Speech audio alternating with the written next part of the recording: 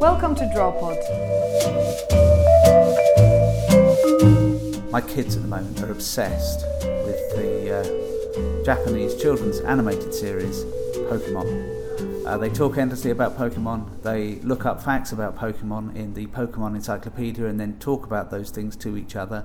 They try to talk about it to myself and my wife, and we have absolutely no idea what they're talking about. But the other thing that they're both doing obsessively at the moment is taking pictures of Pokemon and copying them and drawing them out. And I'm amazed actually, for both of them actually, the extent to which they're able to create really good cartoons. But because they're just copying, people might think that that's not really drawing, it's not really art.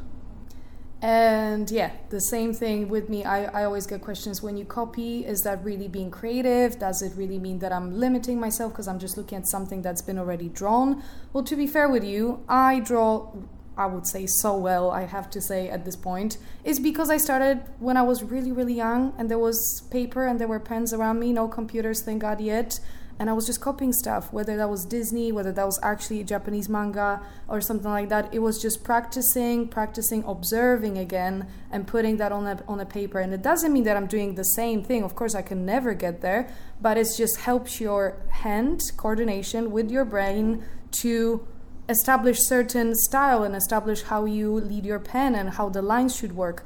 Copying is actually a really good thing. When I look at my 8-year-old nephew, he's copying all the things that he's seeing, and with time, all his drawings are getting better and better. And there's something about actually at the very core of creative process is the act of copying. A good friend of mine, Mark Earle's written an entire book about this, copy, and his argument is that actually most creativity and most innovation comes from people copying and making slight mistakes, either intentionally or unintentionally, which makes the thing different. You've got entire musical genres that are based on very direct copying. I think of hip-hop in particular, but then actually even more generally, most music is just copying and adapting from what has come before. There's very little form of music that has come without it having something that it lends to something that's come before it. And then you look in the world of pop art, of course, and Warhol and all the others who made fine art out of copying mundane commercial art. Exactly, and even when you think about it now, it just brings me back even to tracing. I mean, how many times as a kid, don't know if you guys, but I've done so much tracing, specific type of paper, I'm sure you can still get in stationery shops, and even have fun if it's really scary to copy just from looking at something.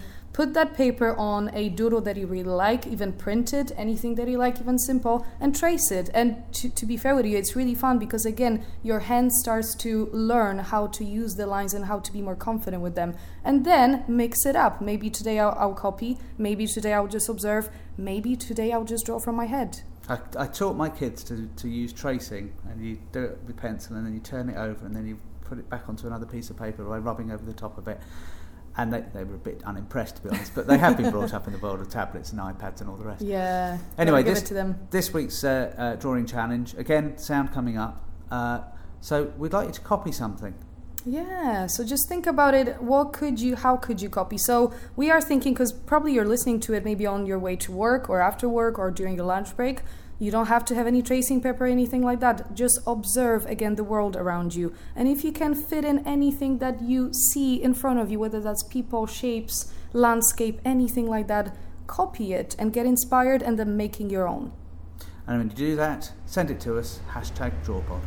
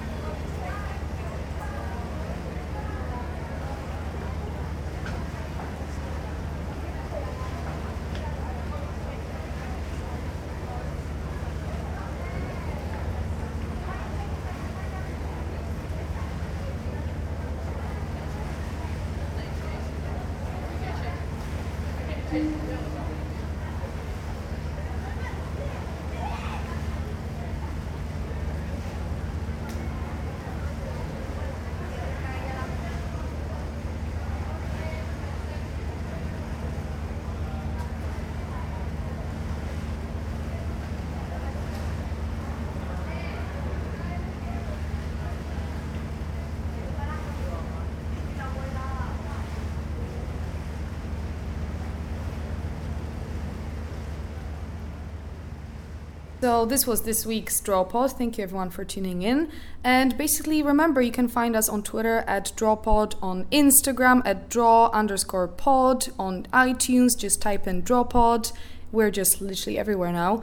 And thanks to Moo, lovely Moo, for giving us the space to record. And thanks to John from Smithery for his artifact cards, because if you want to draw on something else than paper, little cute colorful cards, go to Artifact Cards website, put in DrawPod and you'll get 10% off. How fun is that?